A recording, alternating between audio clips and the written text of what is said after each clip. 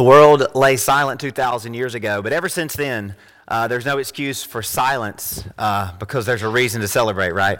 When the angels started singing, we have continued singing ever since. If you have a Bible, I would love for you to open up with me to Isaiah chapter 59. Of course, I'm sure you read this before you went to bed last night because it's everybody's favorite Christmas passage, right? Isaiah 59, we're going to read verses 14 through 21, which I think you'll find is if it hasn't ever come up in your Christmas readings, maybe it should. This is one of the few passages where God himself tells us what really was the inspiration for the Christmas story as we know it. So if you find your places in your Bible, Isaiah 59, kind of halfway through the Old Testament, we'll hear from God's word. Verse 14 says, "Justice is turned back, and righteousness stands afar off. For truth is fallen in the street, and equity cannot enter. So truth fails, and he who departs from evil makes himself a prey. Then the Lord saw it, and it displeased him, that there was no justice. He saw that there was no man, and wondered that there was no intercessor. Therefore his own arm brought salvation for him. In his own righteousness it sustained him. For he put on a righteousness as a breastplate, a helmet of salvation on his head. He put on the garments of vengeance for clothing, and was clad with zeal as a cloak. According to their deeds, accordingly he will repay. Fury to his adversaries, recompense to his enemies. The coastlands he will fully repay. So shall they fear the name of the Lord from the west, and his glory from the rising of the sun. When the enemy comes like a flood, the Spirit of the Lord will lift up a standard against him. The Redeemer will come to Zion, and to those who turn from transgression in Jacob, says the Lord. As for me, says the Lord, this is my covenant with them.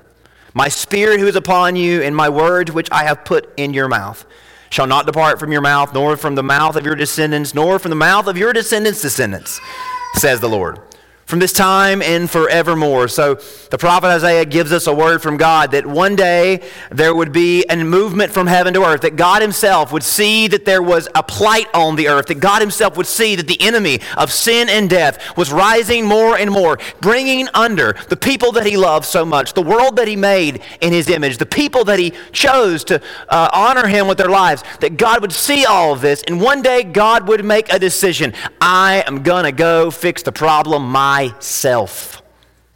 And one day, every generation will tell the story again and again, over and over and over again. One day, there will be no cease of the story being told of when God came to earth to save his people. I'd say the prophet Isaiah was right, wouldn't you? Around 700 BC, little did anyone know in his generation that every year in December, as it was cold and dark and windy as could be, every year people from all around the world would gather together to celebrate the birth of a Jewish baby. You know, by the time we arrive at Christmas Day, there's not much that we haven't said about Christmas, right?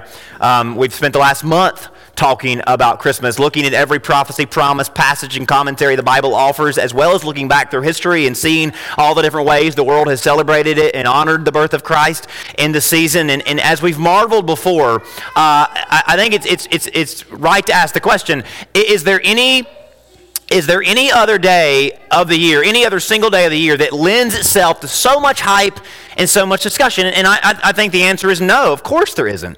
I mean, no other day dominates the span of weeks or months so much that Christmas is a category. It's a genre to itself. Now maybe you're one of those people, that you try to turn your birthday celebration into a multi-day event, right? And you know, that's fine if you do that. But really the only person that thinks that's appropriate is you, right? Everybody else kind of thinks that's kind of a little bit extra. But when it comes to Jesus' birthday, I mean, he's got us all topped. I mean, he gets from Halloween to New Year's, basically, right? He gets over 2 months where every single day is a lead up to and a build up to the celebration of his birth. Now, I guess it's appropriate that the day on which the Savior of the whole world was born demands and allows for such extravagance, don't you? I mean, I guess it's appropriate that Jesus' birth is just too big to fit into one day. It spreads a little bit before and it spreads a little bit over extra. Jesus deserves the extra. And it's only fitting that the day that brought Jesus into the world just contains too much good news and too much splendor and amazing details that can be contained to a single day of conversation and thoughts. But alas, we've unpacked so much about Christmas. We've said so much about Christmas. We've sang and we've acted it out. We've threw parties and gathered around tables. We've watched everything there is that's based on Christmas or inspired by Christmas. And yet, there's still more that can be said. And I don't know about y'all, but as somebody who talks about Christmas for weeks on end, as somebody who reads about Christmas and plans about Christmas and prepares for Christmas for almost a quarter of the year, I still never take for granted every single year, maybe this year more than ever, I never take for granted how important this day is. And honestly, I can't get past the very premise, the very basic idea of Christmas. There's so much depth to Christmas theologically and in the scope of how it changed the world, but I'm telling you, I can't get past the very surface level idea of Christmas. It leaves me speechless and awestruck every single year. I just think about it. On the surface, when we're just talking about the bullet point basic description of Christmas, it seems like the most unlikely of realities. Why would God lower himself from heaven to earth? I mean, just try to answer that question without boggling your mind. Why would God, what good reason is there for God to lower himself from heaven to earth? From the unlimited to the limited, from the divine to dust, from glory to grime, from forever to fragile. How often do you lower yourself, put yourself out of the goodness of your heart in a way that will forever change your life, alter your well-being, future self in a costly and deeply impactful way, in a way that doesn't directly benefit you at all? How often do you just lower yourself for the gain of someone else that might not even treat you the way you should be treated, that doesn't even respect you like they should? Now imagine if you're the God of the universe. Would you ever consider doing such a thing for such a people? Heck, set aside the idea of coming to earth as a lowly creature who'd messed everything you made up. Would you even consider them from on high and allow them to even cross your mind?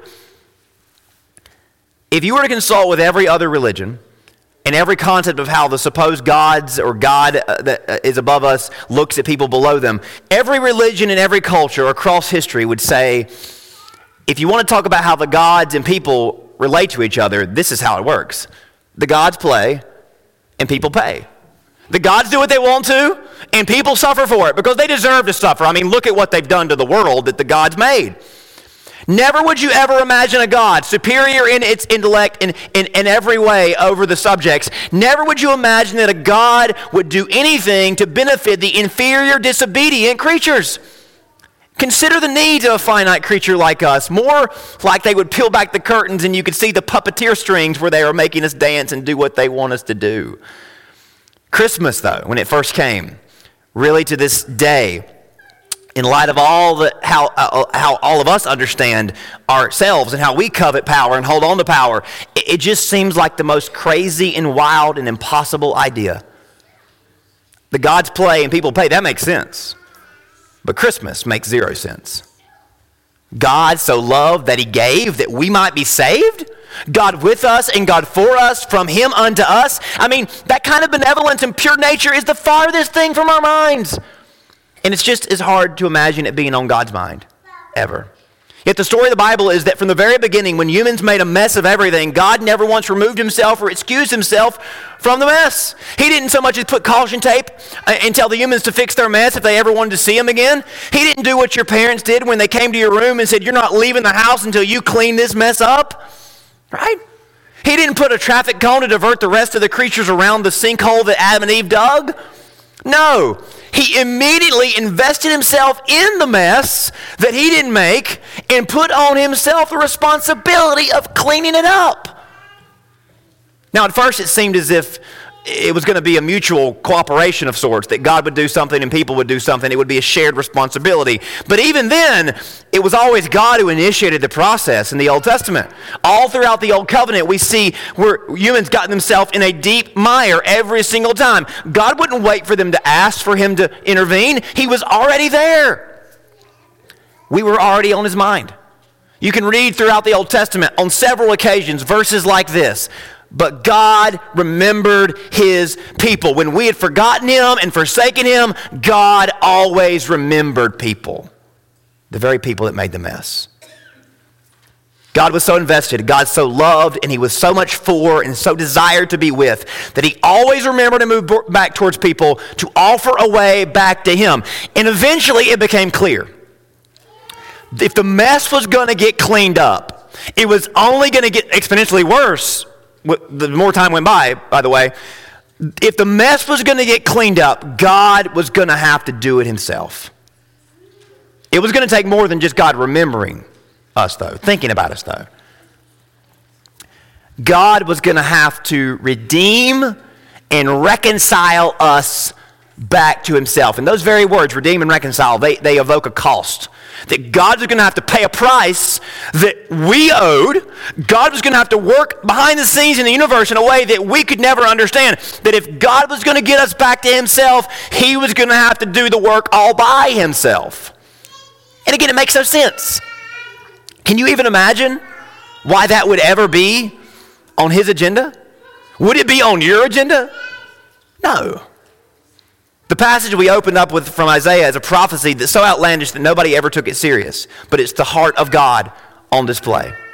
As God observed us all wallowing in a mess that we made and were making worse, he came to be, and don't miss this, both Savior and sacrifice. Do you see that? He came to be both the one who saved the day, but also the one who sacrificed himself in our place. Again, that's just incredible. Our little minds will never be able to comprehend the most basic surface level idea of Christmas. We shouldn't move past that idea too quickly. That God would do this for us. You know, for so many of us, we've heard the gospel so much, so long, that we do take for granted. And we just do, right? I'm not picking on anybody. I do this. We do this. We take for granted that we have a God so loving and gracious and merciful and good and faithful like we do. He's always been that way, and he'll always be that way. And he doesn't wait for us to check in and say, hey, God, are you going to be good today? He's always good. But I think it's a good act of worship for us today to just consider and just marvel at the heart of his redeeming and reconciling work, which is his incarnation. And again, when you think about the incarnation, God lowered himself. God debased himself. The very idea of that is a demotion of sorts, right? I mean, I don't know about y'all, but nobody wants to talk about being demoted. That's a very depressing conversation to have, right? It's a very gloomy conversation. Hey, I got demoted today. Hey, that's not good news, right? But God demoted himself, right? God lowered himself. Yeah, the passage in Isaiah presents God as a superhero coming to save the day. But we know how it worked. God left glory and came here. And not only was coming down here a demotion, but what happened to him while he was here was more than a demotion. It was a disgrace. Right? What would you imagine if God announced, hey, I'm going to come next week? I mean, you know, if we had the nature to prepare for it, we would roll out the red carpet. We would never be able to do enough to prepare for God, right? We would never be able to do enough that would honor him and give him the platform he deserved, right? When some dignitary rolls in a community, a country, right? Everything, all the stops are pulled out, right? And rightfully so. But we could never present a platform for God to stand on that would be worthy of his presence. Yet humanity did the exact opposite to God. Not only did he demote himself, but then we all turned on him and killed him. Right? Crucify him was the cry. Let his blood be on our hands was the cry. Again, it wasn't just a demotion. It was a disgrace. But you know, if you were to ask God today, would you say it was a disgrace what they did to you? God would say, that's all grace. That's all grace that I've given to you. And that's what's so mind-blowing about Christmas, isn't it? That it just doesn't make sense. Yet we've heard it so much and sang about it so much and we've experienced so much that it's so real. And we couldn't imagine a world where it wasn't our reality. I want you to listen to what David wrote when he mused about the idea of God sharing the burden before David knew how it was going to work out. When he was first hearing that God was going to help relieve us from our sin and save us from our sin, and he was trying to figure it out because the law said do this and God would do this, and maybe if we do half the job, God will do the other half. When David was thinking about the idea of God considering to help us, here's what David wrote in Psalm 8. When I look at your heavens and the work of your fingers, the moon and the stars, which you have set in place, what is man that you are mindful of him? So what is David saying? God, who are we that you even think about us? Right? Who are we that you even have us on your mind? Now, of course, David was King David, the one who God would use and would give a promise to, that not only was he mindful of humanity and thoughtful of humanity, but he was going to do more than just think about us. He was going to come and save us himself. No, it was to David that God first promised that he was going to get intimately and personally involved in the cleanup process. He wasn't going to just send a crew to clean up and send us the bill. He was going to come and do everything himself and pay for it himself. 2 Samuel 7, this is what God told David. When your days are revealed and you lie down with your fathers, I will raise up your offspring after you, who will come from your body, and I will establish his kingdom. He shall build a house for my name, and I will establish a throne for his kingdom forever. I will be to him a father, and he shall be to me a son. And David could not at all have imagined what God was saying to him right here, that he's going to build a house for me, right? He's going to build a community for me, which is the church, and I'm going to build a kingdom for him that's going to inherit the world and going to overtake all that rules and reigns. And David's response is, David wrote Psalm 8, what is man that you're mindful of us? David said this in response. King David went in before the Lord and said, who am I, O Lord God? And what is my house, or what is my family that you've brought us this far?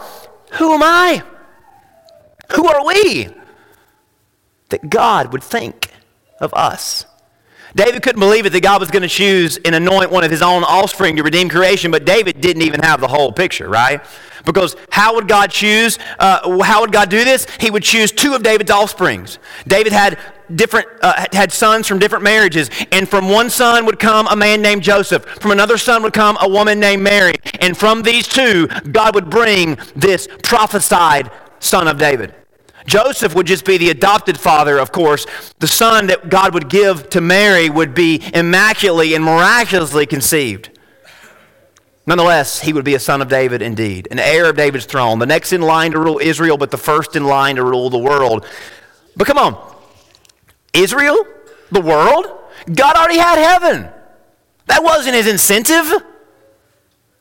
And that's what makes it even more remarkable and even more humbling.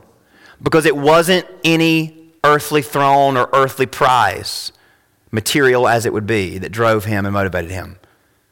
It was us. Do you hear that? It wasn't anything material on this earth. He had it all in heaven. Oh, he came to be king of Israel. Really? He had heaven, right? What did he need a nation for? It was us that drove him to do it. And that begs the question, who are we that God would get this involved in saving us when he had nothing to gain in the process except us? But you see, that's the point. We were all he wanted. And we'll never truly be able to understand this, and we'll obviously never deserve this. God is too pure and it's beyond us, but I think it's necessary that we at least get a glimpse of this side of God and spend today, hopefully, looking at this side of God. David discovered and marveled at God's plan. Who am I? Who are we? In the beginning, he created Adam and Eve out of the overflow of his love. People try to come up with all these deep reasons. Why did God make people? I mean, what was God's reason for creation? John, the closest follower of Jesus, of course, God made flesh. John, one of the best friends of Jesus, put it simple. When people said, hey, John, why did God do all this? Why did God create? Why did God make us and start this whole process? John said, it's real simple. God is love. And not the love that you know. Not the love that you feel. It's a part of that. It's from that. But it's a deeper and richer and purer love than you'll ever No, but it's pretty similar to the way you feel about your kids and the way you feel about your grandkids. Is there something in you that just wanted to share? There was something in you that overflowed to the point that you wanted somebody else to share life with. God wasn't lonely. God wasn't incomplete. God was just and is just love. And what does love do? Love by nature shares and gives and overflows. Love is not static. Love is dynamic. Love pours out. So God made people in his image. He made them male and female to bless and care for his glory. He came to walk with them in the cool of each day, to give them a good life in the world full of all they could ever want. Yet sin ripped all that away. And not only did it cost us, but it took it from God. Because God made it all from the beginning to enjoy.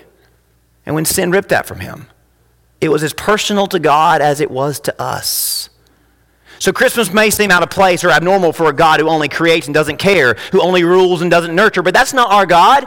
Of course, we know that to be the case. So therefore, Christmas and our God go hand in hand. And if someone says, hey, tell me about your God in a nutshell, just talk to them about Christmas. Tell them the Christmas story, because Christmas is the overflow of God's extravagant and radical love. Because God has been in the Christmas spirit from the very beginning, giving and loving and caring and going the extra mile for those who couldn't care less, honestly. While initially Adam and Eve ignored God's extravagant love, many generations after paid little attention to no attention. There were the likes of David who were awestruck by God's kindness and bent posture. And of course, in the aftermath of Christmas, an entire movement has been born. Men and women, boys and girls, who spend their lives adoring and worshiping the God of Christmas. And for the last 2,000 years, Christmas has been mesmerizing a sizable, ever-growing portion of the population, because who are we and what is mankind that God would be mindful of us? If you think about anything on Christmas Day, think about that line from Psalm and from David. Who are we? Who am I that God would not just think of us, but would become one of us? And why did he do it? Because he knew we would never understand him. We would never relate to him. We would never encounter him. We could never approach him if he did not come and see us for himself. I love the imagery in that passage from Isaiah where God says, I saw that there was no intercessor. So I put on salvation, I put skin on, and I came to redeem them myself. I wasn't going to wait for somebody else to save my kids. And you would do the same, wouldn't you? And that little spark of love in your heart is the thumbprint of God. You know where it came from. It came and it comes from Christmas. John, again, would go on to write this. In this, the love of God was made manifest among us, that God sent his only Son into the world so that we might live through him. So why does John say Christmas happened? So that you would know God's love and that you would have God's life. Is that simple enough? Why did Christmas happen? Because it shows you God's love undeniably. It shows you the extravagant love of God. No one can ever say, I don't know about God's love. I don't really know. Does he really love us? Just look at Christmas. In this, Christmas reveals the love of God. And why did Christmas happen? So you might live. We have life because of his love. And because of his love, we can find true life in him. Church, I just don't want you to move past that too quickly. I know Christmas is almost over, but this line of thought should stay on our minds a little while longer. Who are we? Well, according to the Bible, we are loved by God. And because of Christmas, we can unwrap his love and receive true life through him. Before we go, I want to give you 3 quick bullet point truths about what the new life that's been available to you. I want to give you 3 things that this life can mean to you. What Christmas brings to your life and what you have access to because of Christmas above all else. You can turn to these passages if you want to. If you want me just to read them to you, that would be fine as well. I'm going to put the text on the screen and the point that I want you to pull from each text. The first one is Isaiah 9. You're very familiar with these passages. Isaiah 9:2, verse 6 and 7. The first thing I want you to take away from Christmas, the life that God gives you from Christmas, is that He gives you a new foundation for life. Listen to these words from God. The people who walked in darkness have seen a great light. Those who dwelt in the land of the shadow of death, upon them a light has shined. So no light, no life, but God has turned the lights on. For unto us a child is born. Unto us a son is given. The government will be upon His shoulder, and His name will be called, say it with me if you know them, Wonderful, Counselor, Mighty God, Everlasting Father, Prince of Peace. Of the increase of His government and peace, there will be no end.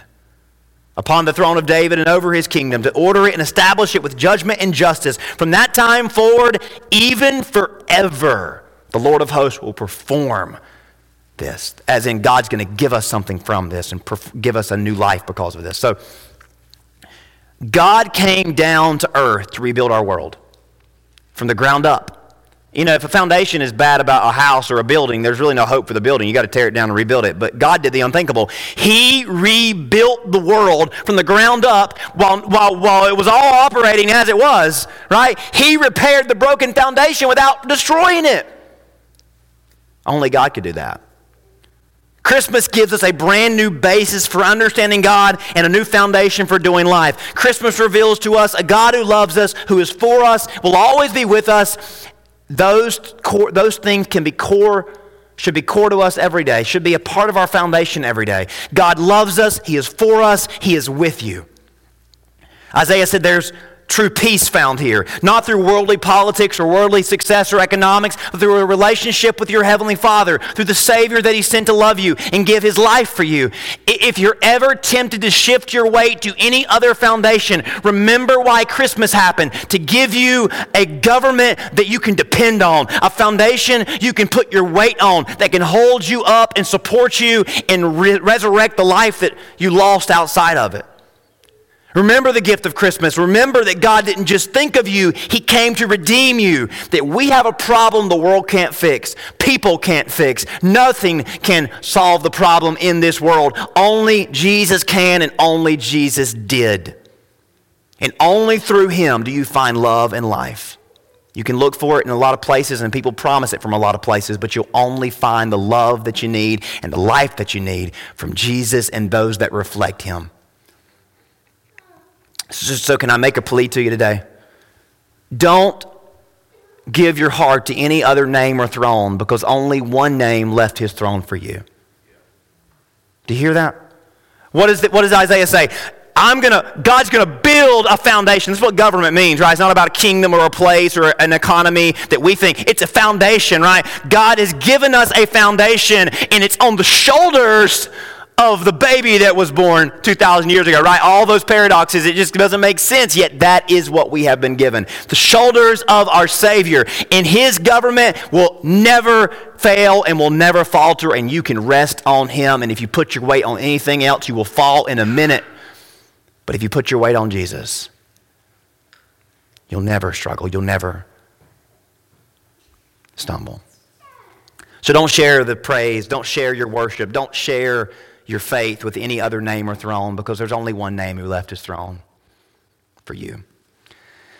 The second way that Christmas gives us new life is reflected from Micah 5:2, and it brings us new possibilities. It means new possibilities. Micah 5:2, you've heard this before. But you, Bethlehem, though you are little among the thousands of Judah, yet out of you shall come forth to me the one who will rule in Israel, whose going forth are from of old and from everlasting. The story of Jesus being born in Bethlehem to an audience of shepherds in a manger, all that shows how God subverted the world's order of things, how God turned things upside down. But that, like the new foundation, that shows that God has come to give us a new way to live. There are things about us that are not as they should be or could be. There are weaknesses and shortcomings that we have. We fall and we fail, but Christmas came to a little town, through a little child, to a group of unexpected and unlikely characters to remind us that God loves you no matter what you've done or where you've been and how weak you may be, how much you've fallen short. God loves you. He does not have any limits or bounds on his love. He can inject life into anybody, anywhere. Christmas happened where it happened to show you and me that all of us are primed and ready to receive the gift. You don't got to be somebody or do some great thing. You just have to open your arms up and say, I need what God has and I can't find it anywhere else. Jesus' ministry is defined by this, isn't it? He didn't call the qualified. He chose those that nobody else chose. He enabled those that nobody else thought could mount into anything. He chooses us. His love equalizes the playing field, and his life empowers us. Christmas opens you up to new possibilities that you've never considered before, all because God considered you worth coming this way to save. So don't sell yourself short. Don't ever think, well, I'll never be able to do that because look at me. And of course, God says, I saw you that far away. I saw you in that weakness, and I sent Jesus to the smallest town, to the most unlikely audience to prove to you that yes, even you can be saved. Lastly, Matthew chapter 2, verse 10 and 12 shows that Christmas will give us new desires for life. Matthew 2 tells us, this is about the wise men. They saw the star. They rejoiced when they found the boy with exceedingly great joy. When they came to the house where he was, they saw the young child with Mary, his mother. They fell down and worshipped him. And when they opened their treasure, they presented gifts to him, gold, frankincense, and myrrh. Then, being divinely warned in a dream that they should not return to Herod, they departed for their country another way. I want you to think about these wise men who literally laid their treasures down at the feet of baby Jesus. Now, they brought these treasures because they thought they were going to meet a king and his son. They thought they were going to go into a palace where these dignitaries were.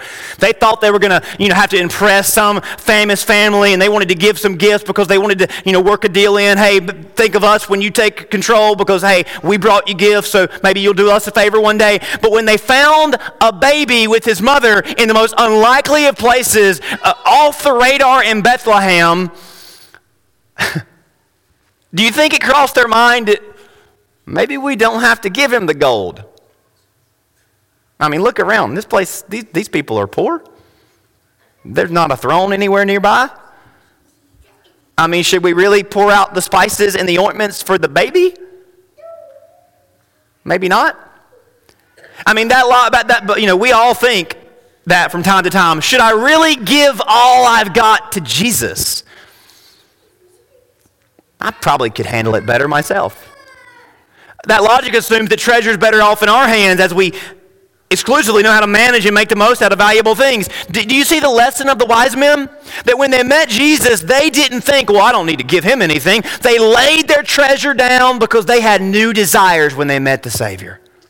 Do you see that? That they saw him and they acknowledged that he knew better what to do with those treasures than they did. Listen, I know you've got your life figured out and you've got a whole plan for everything going forward, but you know what? Jesus coming to this earth suggests that we need intervention, right? We need a Savior. And maybe he knows what to do with your treasures in your life more than you know what to do with your life. Maybe there isn't life outside of him, after all. It's a lot harder for us mortals to admit that, isn't it? Imagine the people who chastised the wise men. You gave what to the baby? Years later, a similar controversy happened when one of Jesus' disciples criticized a woman who anointed him with costly perfume. People said, you're wasting that. But Christmas shows us the value of living for Jesus above all else because he came to love and live and die for us above all else. So why should we worship Jesus?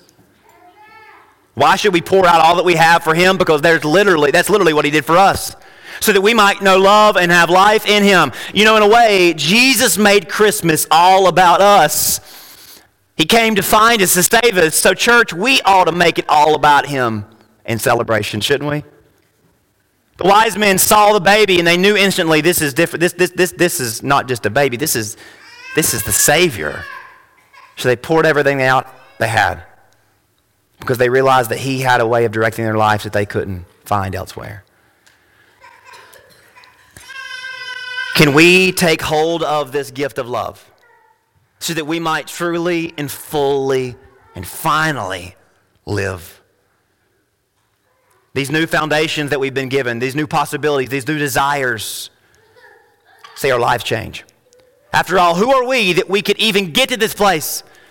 That we even get to see his star, much less be shown the way and give a chance to lay our lives down at his feet.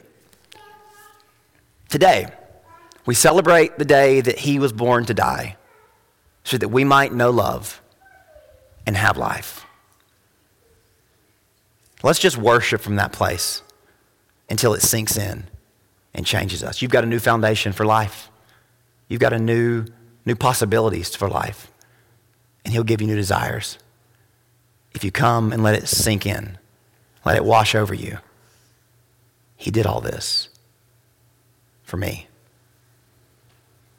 Who are we that God would leave heaven to come to earth? You know who you are? You are a child of God. He loves you. He did all this for you. So you know what our response should be? We should make it all about him. Because he's worthy, isn't he? He's worthy. Let me pray for you. Heavenly Father, thank you so much for this awesome opportunity to be in your house today. Lord, there's no better place to be, no better family to be with. Thank you for these folks that have come out to give you their time and their worship this morning. Lord, I know there's a busy day ahead of us, but will we just take a few moments to think about what you did for us? Who are we that you would do this? It doesn't make any sense, but the Bible says you love us, that you call us your own. You sent Jesus to save us, to adopt us, and to make us your own family. Father, I pray you'd be with us all today and remind us of what Christmas means and show us what Christmas can mean for our lives going forward. A new foundation, new possibilities, new desires. Lord, let us come to the baby that was born in Bethlehem. And like the wise men, they poured everything out they had. It didn't make any sense, but they realized that he knew what to do with it more than they did. Lord, thank you for giving us life. Thank you for showing us love. And help us not to be distracted by any other light today, but the light that shines over the manger. We ask this in Jesus' name. Amen.